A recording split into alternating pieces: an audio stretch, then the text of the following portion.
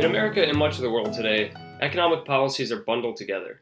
One team cheers on lower regulation and a smaller safety net, while the other aims for higher spending and more regulation. Sam Hammond of the Niskanen Center, a think tank in D.C., wrote a recent paper called The Free Market Welfare State. In it, he argues that there's a symbiotic relationship between his definition of market-friendly policies and a strong welfare state. That seems to contradict our assumption that the two philosophies can't coexist. This bundling of economic policies is so ingrained in our minds, but it doesn't have to be the case. Well, there's a lot of ways that people have weird bundlings. Like the Democratic Party is the pro-choice party, but it's also the currently anti-Russia party. But there's nothing connecting those two things. It just happens that they fall together.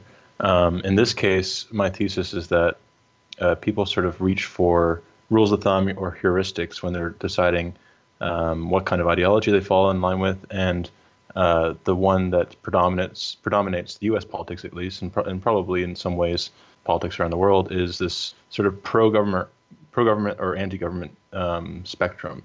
And so I describe it in the paper as, it's similar to different kinds of mood affiliation. So like people are sometimes pro-environment or anti-environment, whereas you could separate out the issues of carbon taxation and recycling and other forms of pollution as totally being separate issues. I sort of do the same thing. I think if you break out what the state does, it doesn't necessarily make sense to lump together redistributive policies with other forms of government intervention like regulation, and particularly ad hoc regulation. So this is another distinction that sort of gets lost in the midst. The distinction between sort of intervention per se or intervention along some rules-based general framework. That was something that libertarian economists like Hayek talked a lot about, but gets lost in the midst of just being anti-government per se. So in the case of the free market welfare state, what I'm proposing is that there is this like substitution between tax and spend and regulation. So there's many issues in the economy that are genuine issues of economic security, for example, and there's often multiple ways to address them. One way is to regulate the economic anxiety of existence. So if we had trade protection, we wouldn't have anyone worried about their job being displaced by trade. That's one way of dealing with that economic anxiety. Another way is to have a safety net. And in that sense, they're actually it's not just that they're inappropriate to be lumped together, they're in some ways alternatives. So then there's this false dichotomy that we often fall into of pro-government and anti-government thinking when it comes to economic policies. Rankings from places like the Heritage Foundation or the Fraser Institute that try to measure the level of economic freedom include the level of government spending, which in an important sense has very little to do with economic freedom. And for someone like Sam, this isn't exactly the kind of economic freedom that is important to growth or starting a business. Right. So I use the Heritage Foundation's data set, and the thing with their data set is I think they have 4 sub-indicators. So they have one big composite indicator called economic freedom, and they update it every year, and they do they do like 180 countries. So first of all, I zero in on the OECD because you get into bigger issues when you start looking at emerging markets and stuff like that. And then I look at how they subdivide, and they have these 4 different categories. I believe they are regulatory efficiency, which means I think uses the Doing Business Index by the World Bank, which is like how easy it is to start a business. And they have a openness indicator, which I think combines measures of tariffs and other trade protections. And then they have a rule of law indicator, which is like everything that falls under rule of law, like strength of property rights, political corruption, stuff like that. And then they have this 4th indicator, which is essentially just the share of government as a percent of GDP, which is they actually kind of double count it because they look at taxes and spending. And since those are pretty highly correlated, it's a double whammy if you have a big government. And so they combine all 4 of those indicators, the size of government, rule of law, regulatory efficiency, and openness to come up with this one freedom index. But because all the data, they release it out, you're able to play around with the data how you want. So what I did is I went in and I just stripped out the size of government part, because there have been other more rigorous studies of this looking at how the different components correlate with one another. And if you think you're measuring some abstract thing called freedom, you'd expect all these sub indicators to sort of point in the same direction. But in fact, ironically, the size of government indicator, and particularly the size of social transfers, correlates positively with the other indicators of freedom.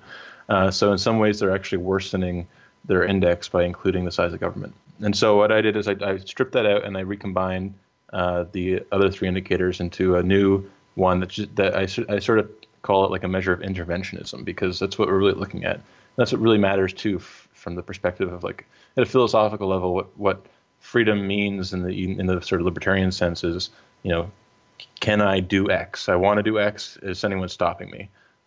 B, like, having a safety net is not stopping you from doing X, but having a regulation banning you from doing X is. And then I sort of combine that with an OECD measure of social protection, and I think the measure that I use is income support. So it's like a percent of the median in the country. So if what it's basically looking at is what's the minimum level of income that a person can fall given the safety net in that country. And then if you compare the two, there's actually a really robust correlation between large safety nets and economic freedom, meaning rule of law, trade openness, and efficient regulation.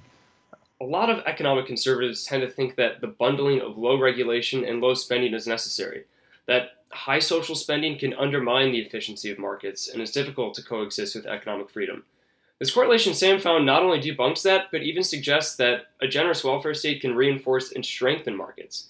His paper includes a histogram showing a strong correlation between the level of income transfers in a country and its level of economic freedom, as he defines it. Yeah, and actually, the correlation still exists if you just do the straight-up heritage index and don't change it at all. It's just appropriate to take out social spending, because the dependent variable is social spending. So if you're regressing social spending on social spending, you're going to get a correlation that's spurious, right?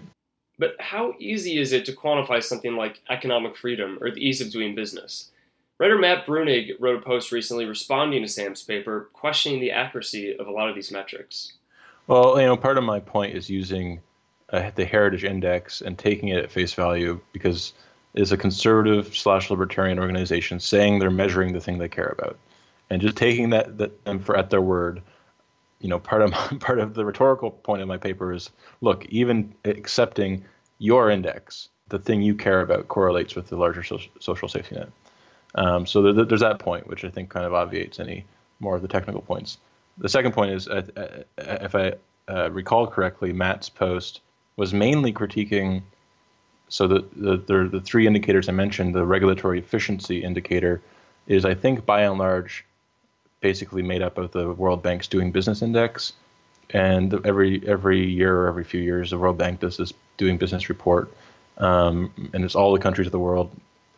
And yes, they go in and they I think there's a great Econ Talk episode actually with the person who used to run it. He since retired and got the job taken over. But the guy who used to do the Doing Business Index, and he talks to Ross Roberts in detail about how that thing is constructed. And it is pretty amazing. They have people on the ground going into these different places and trying to start a business and seeing how hard it is. And it's a combination of qualitative and quantitative. So there's lots of ways to critique it. First of all, last year there was a big scandal, and Paul Romer had to resign, I believe, because it seemed like they were putting their fingers on the scale for a few countries.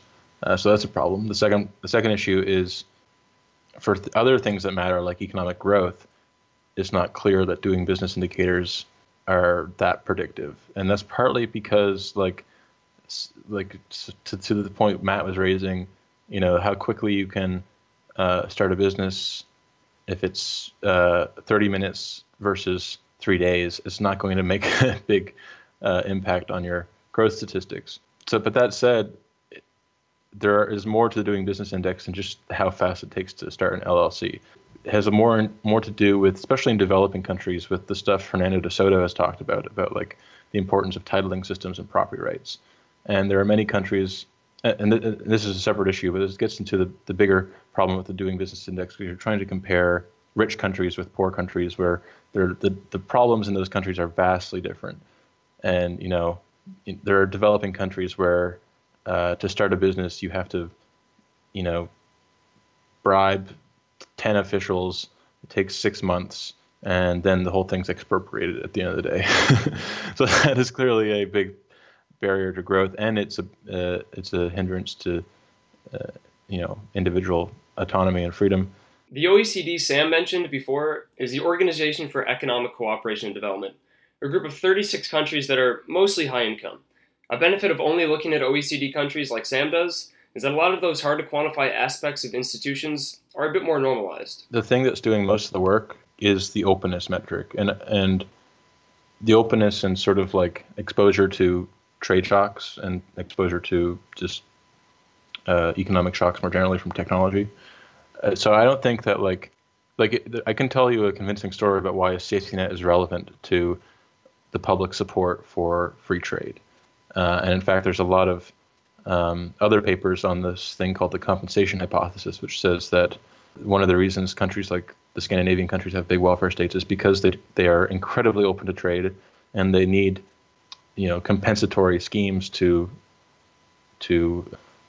transfer from the winners of trade to the losers of trade and make sure everything remains positive sum.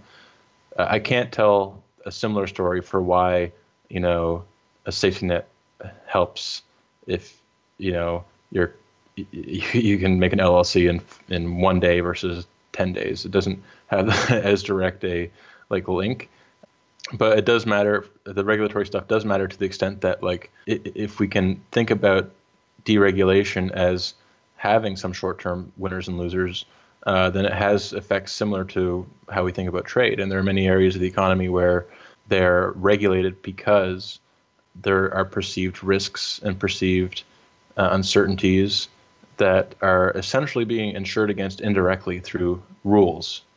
And the problem with rules is they're blunt and they cover all cases, as opposed to having the flexibility of letting someone do the flexibility of a transfer. It's a similar point that Coase made in his papers on social cost. There's for any kind of regulation, you can think of it in terms of an implicit sort of bargain between the winners and losers. In his example, it was a fire being started by a train track running by a wheat field. You could ban that. You could say you can't, run train tracks across the wheat field, or you could have the train company compensate the wheat field, right? And so there's many different parts of the economy where transfers are sort of parsimonious substitutes for regulation in the same way. Now, I don't posit that there's the same sort of political economy story where the existence of large transfers takes away the demand for those regulations, but I think it's plausible, right? So I think if you had a more robust social welfare state in the United States, you wouldn't see quite the same demand for occupational licensing, and you wouldn't see quite the same demand for trade protectionism or reviving the coal industry or any of these other recent examples of interventionism. The idea that high economic freedom can lead to high social welfare spending is an interesting one. It can suggest, to paraphrase Sam's colleague Will Wilkinson, that countries need to be good capitalists in order to achieve their socialist goals. But Sam's paper goes further than just observing this as a correlation. He thinks there are some reinforcing mechanisms at play. Well, it could just be a correlation, and I'm not saying my argument's dispositive. It's really hard to create theories about stylized facts about countries, because countries are so heterogeneous, and so the political dynamics internal to each country can vary dramatically. But we do see trends. The most recent populist uprising, whatever you want to call it, the wave of populism, is a global phenomena. There are some exceptions, but it seems like whatever omitted variable is causing all these right-wing populist people to rise up in their various countries have some sort of common cause. It could be the Great Recession, right? It could be the work on the China shock, that the import shock from China affected the United States, but also affected Germany and the UK and multiple other countries. So there are these big correlated events happening, and it's useful to think about how what's a story we can tell that's actually plausible and actually explains multiple cases. And the thing I like about the compensation hypothesis, or the idea that the globalization begets larger welfare states as a kind of result of needing to compensate losers, is there are examples where countries do that. And in countries like Scandinavia, they have good governments that respond to people's demands for insurance in a kind of efficient way. But then there are countries that don't that have different political systems and don't follow through, and instead those demands for insurance get translated into re-regulation. And so what you end up with is a less free economy, but also a more closed economy, and also one with small transfers. And so it's a nice story because it can explain how different regimes can be pulled to either end depending on what trajectory they take. In this analysis, if a country that is economically free is exposed to an economic shock like Chinese competition or the rise of robots taking jobs, its citizens will naturally seek something to soften the blow. If the country doesn't have a safety net to do this, its citizens will look for policy solutions that protect them from these losses ex ante. This means more upfront regulation or other policies that can stifle growth. In fact, there's one country that's a pretty big outlier in our correlation that fits this description: the United States. So, is the U.S. on a path towards less economic freedom as a way to compensate for its cheap welfare spending? I mean, that's the trajectory of this administration. They're trying their damnedest to roll back Obamacare and strengthen or increase eligibility rules for Medicaid and food stamps and stuff of that nature. And then on top of that, you have a president that is essentially, I think just today they filed five new legal claims against 5 different countries in the WTO, accusing them of unfair trade. And so this is potentially jeopardizing the global trading system. The difference with the U.S., there's several differences with the U.S. of other countries that make it an outlier. Number one, historically, the U.S. is the biggest economy in the world. And not until China comes along do you really have a formidable trading partner that can just sort of overnight have a big enough trade shock to really meaningfully displace jobs in your country. And because the U.S. is so big, you can have smaller shocks that affect regions, and there could be regional reactions, but it doesn't necessarily translate into the national politics. The U.S. also has somewhat of an exceptional ethos of individualism and pulling yourself up by your bootstraps. But for the recent economic displacement in the U.S. that led to Trump's rise, would higher social spending really have stopped it? Could West Virginia coal country or Rust Belt manufacturing really be propped up by better unemployment insurance? Right. I mean, it just so happens that this most recent trade shock happened to hit a lot of swing states.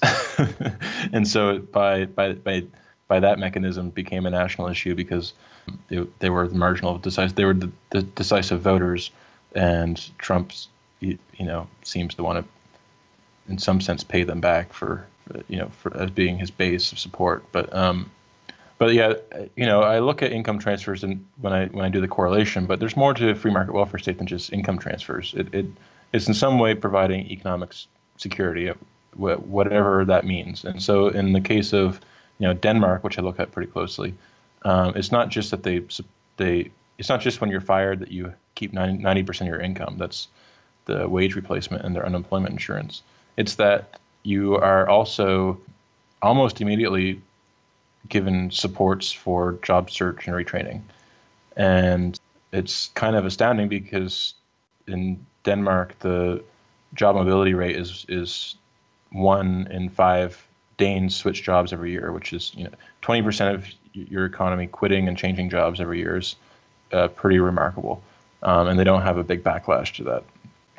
And it's actually sort of just comes naturally. They have at-will employment. You can just be hired and fired. So the issue with West Virginia coal jobs is not just that they have an identity; it's that they are geographically bounded, right? And so the U.S. part of what makes the U.S. predicament kind of unique is you have these rural pockets of rural, underdeveloped, declining regions, and it really calls for more than just income supports to placate people. It calls for either you're going to bite the bullet and incentivize people to search for jobs outside of their locality, or you're going to have to do some kind of place-based investment. And all that is much trickier. That's all much more fraught and full of political economic problems because place-based policies can often just postpone a region's decline and draw out the pain. This gets back to the important idea that policies that are typically bundled together need not be so. Workers in Denmark can easily be fired, and this provides incredible labor market flexibility. The protection for workers, then, doesn't come in the form of lengthy processes for dismissal. It comes in the form of softening the pain when someone is let go. Right, yeah. In Denmark, they call it flexicurity, flexible security. And it does kind of typify what I mean when I talk about the free market welfare state. It's literally a system that you would design that was designed to be, to reconcile the conflicting interests of labor and capital. That labor wanted a certain level of protection and economic security, and capital wanted to be able to move investments towards most productive and to hire and fire at will. And so they came to this compromise. Whereas you look at more what I sort of label in the paper as like the reactionary model is, you see Southern Italy and Greece, where you have family-run firms where, you spend a generation in the same business and nothing really changes decade over decade. But at the same time, there's not like there's not like this abstracted safety net that's like separate from the firm or separate from your union or something like that. So. That's a big distinction, and one reason why I think the free market welfare state perspective sort of calls for more universalistic programs, ones that sort of pull away from particular firms or particular industries or sort of the family-run model, because you have to have something that's relatively detached from any particular market structure. Because the goal, of course, is to let those market structures be flexible and to go away if they're no longer productive. To a lot of people, markets themselves are the problem. This paper only looks at redistribution, but could the inherent power structure in a market economy be what's keeping wages down? We all know that a market with one seller is called a monopoly, and that's higher prices with lower supply. But when you have only one buyer in a market, that's called a monopsony. And if only one or few companies are the buyers of labor in a local market, wages will be pushed down. My personal view, and I don't write about this in the paper, is that a lot of this recent research is overrated, especially the stuff on monopsony. So, there's been a host of papers suggesting that monopsony, especially in small towns, is holding down workers' wages. That may be the case in some kind of static way, but those papers don't do anything to prove that monopsony has been getting worse over time, or that it's a major cause of like the secular slowdown in wages. The way wages grow long run is obviously improvements in productivity, and I think it makes more sense to look at the fact that productivity is stagnating and attribute low wage growth to that. And a lot of these issues are coming up now because we are in a period of relative stagnation, and people search for answers to that, and they see CEOs making hundreds of thousands of dollars and see that as an inequity, even though like we can count the billionaires on our hands and toes, because the top 1% is really not really. It's like if you could redistribute all the income from the top 1%, it wouldn't really budge the bottom 99. Now, it's important to realize that economic policy involves many more dimensions than just left and right. What should we regulate, and how should we do it? What industries should have government ownership? How should we use the tax system to redistribute resources? These are all important questions, but they're separate, and they don't need to have their answers packaged together. And there's a takeaway for both sides of the political spectrum here. For conservatives, it's important to see that social spending doesn't undermine economic growth and can even strengthen economic freedom. And for progressives wanting more regulation, economic freedom can actually be a better way to a strong safety net.